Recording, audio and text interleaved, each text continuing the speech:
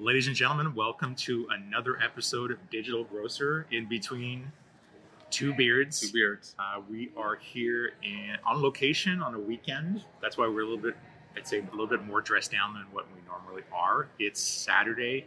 We're in San Francisco. We just completed a worldwide, I wouldn't say worldwide, At least state level tour of sunny, never-changing weather, California. Yeah, it was some of it was damn hot. Yeah, Palm Springs. Yeah, Palm Springs was hot. Very, very warm. Yeah. Lovely, well irrigated, thanks to the Colorado River. Absolutely. It was we landed in LA, we went over to Las Vegas, we went to Grocery Shop NGA, which we reported on our last episode. Then we made our way to CGA in Palm Springs.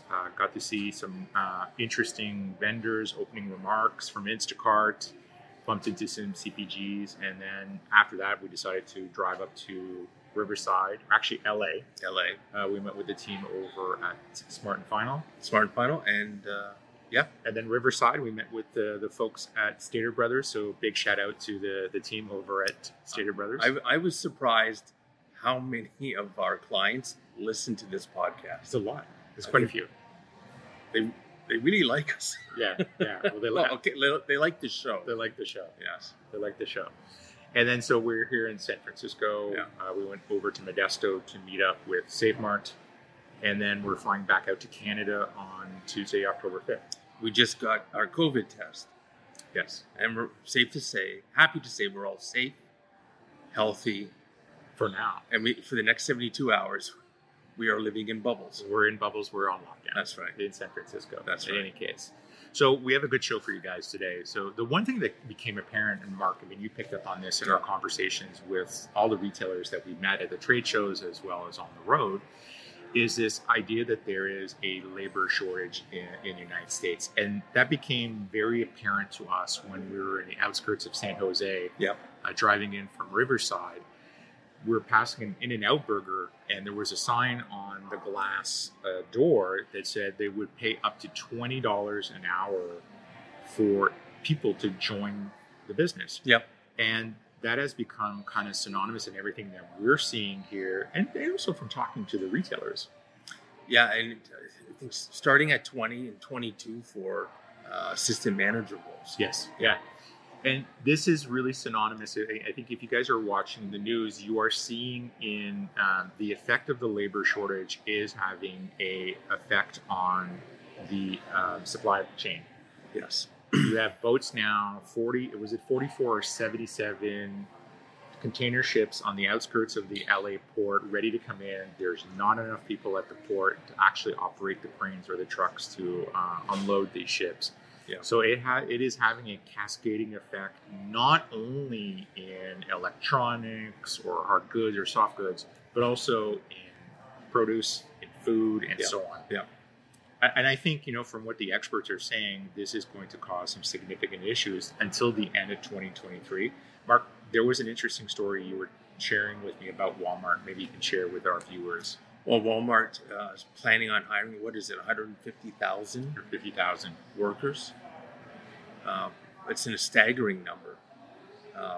You got to think that the cost to attract that employee base, it's got to make its way down to the consumer. I'm sure somebody has to cover this cost of the labor shortage. I mean, we're already seeing it with our inflation. Certainly in Canada, we were comparing prices of chicken and steak in multiple stores that we visited here on the West Coast. And in Canada, we're paying on par prices for the same products here in the United States. I mean, that just gives you an example of what we're facing in our own country and the inflationary pressure that's being put on food prices. Right. Now, Walmart is going to go out and try to hire 150,000 people. What I would be concerned is, I think you normally see at this time of year a lot of what we call seasonal workers being hired to facilitate delivery, to facilitate picking and packing and so on. And I'm not talking about just e-commerce, but warehouses and so on. Last year, 2 years ago, Amazon does a massive ramp up, and so does UPS and FedEx around the holidays. Right. I think Walmart is just the first one to kind of signal to the market we're looking for people. So Walmart's going in that direction. They have scale, right? So Sure. But then you look at the regional grocers, and I know Harris Teeter has actually curtailed pickup hours Correct. because they don't have the labor to on demand Yes. To be able to service the orders that are coming through their online channel. And I think we're going to see more of that coming forward. Big news announced yesterday at the closing bell. Not that these two companies are publicly traded, but Rayleigh's acquiring Bashas'. Wow. Which was Talk about different cultures, huh? different cultures. Knowing those two organizations, one is in Sacramento, I believe. The other one is in Arizona and Phoenix. Yeah. Two different styles of operating, different format stores. So it'll be interesting to see the synergies that are going to come out of those two organizations. Yeah. I mean, so more to follow on that. Such a jump from Northern California down into Arizona. And you know Bashas' pretty well. Yes. Yeah, and both organizations are good at what they do, but the cultures are different. So I'm excited to see what's going to come out out of that play. Yeah. The other big news is Inmar bought a technology company. Yeah, this was interesting. It was Aki Technologies. Correct. And my understanding, Inmar's making this, they're doubling down on their positioning as a retail media provider.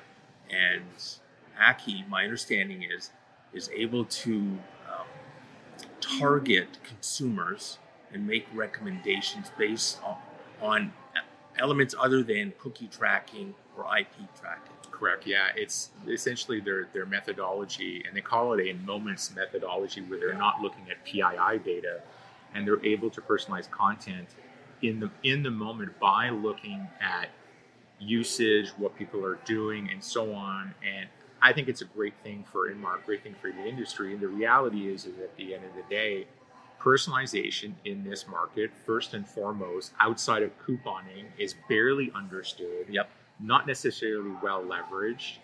I think with the exception of dunnhumby, with some of the strides that they've made, which is a great organization. But the reality is that personalization now, and you combine with all the rules and regulations that are coming out, specifically in Canada, not Canada, but California. My God, I referred to California as Canada. Well, we've been here so long. We've been here so long. We feel like citizens. Yes, we do. Sometimes I do. I'm going to stop wearing my mask. Not for the next 72 hours. Not for the next 72 hours. Okay. But in any case, the reality is that CCPA is one of those rules where personalization comes under scrutiny. And we know that there are other states that have these copycat, legislative rules that are going to come out to market at some point. Yep.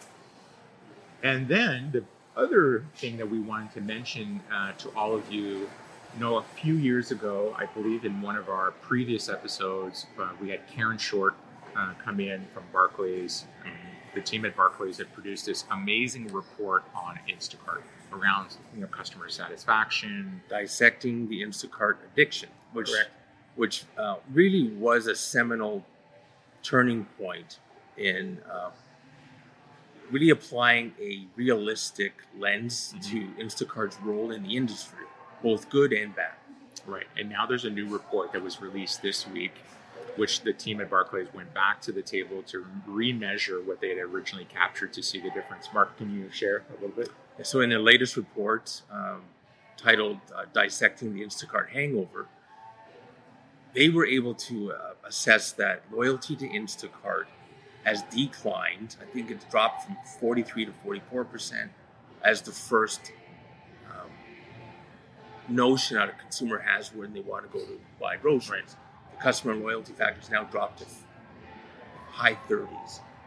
That's staggering. Right, and the projection is that the loyalty attraction of Instacart is going to continue to decline as grocers ramp up their ability to serve their consumers through the online channel through their first-party experiences. Right.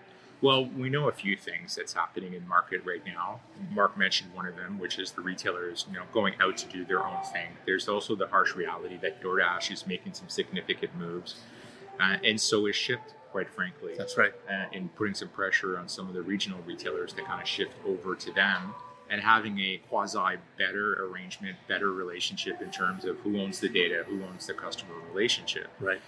My bigger concern is right now you have an organization that's positioned itself more as a media company than anything, with the 2 recent hires of a new CEO and a new president. Mm-hmm. Also, you have at the same time the fact that they did an IPO at the right time. Right. Kudos to the team over at DoorDash for doing it. For reading the market right. Yeah. Absolutely. And now you have, as of yesterday or late this week, host an appearance at Grocery Shop. The chief revenue officer of Instacart has moved over to Walmart. Seth Dallaire, who originally came from Amazon, and in the last 2 years has built up a pretty significant ad sales team at Instacart. Right. I think the information broke the story as many as 28 ad sales people now working for Instacart and cultivating those CPG relationships to get CPGs to advertise on the marketplace. Right. So I think, if I was an investor right now in Instacart, I'd be significantly worried. Am I going to make a return on my investment? If I work for Instacart, I'd be wondering what's going on. When you see someone seasoned as Seth depart to go to Walmart, mm-hmm. It's interesting. Even more concerning is what knowledge is Seth bringing into Walmart on how the regional retailers are performing on e-commerce. Even more so, what else is he bringing? Yeah, he's got to have a pretty good sense as to the GMV for each one of their regional grocers on that right. marketplace. Right. It's sensitive information. We all know how grocers view Walmart. Absolutely. So I think this is a really, really interesting departure, and signals Walmart's seriousness about really capturing that retail media ad dollar. Absolutely. Yeah, absolutely. Well, folks, it's been great chatting with you, and keep your eye out or your ear on, or whatever the keywords are, for our next episode. We'll talk to you guys soon. Bye. Bye. We've got more great episodes on digitalgrocer.com, and we'd love to connect with you on social media at Digital Grocer on Facebook, Instagram, and LinkedIn, and at digital_grocer on Twitter. Like, subscribe, and click that bell icon so you never miss another Digital Grocer podcast.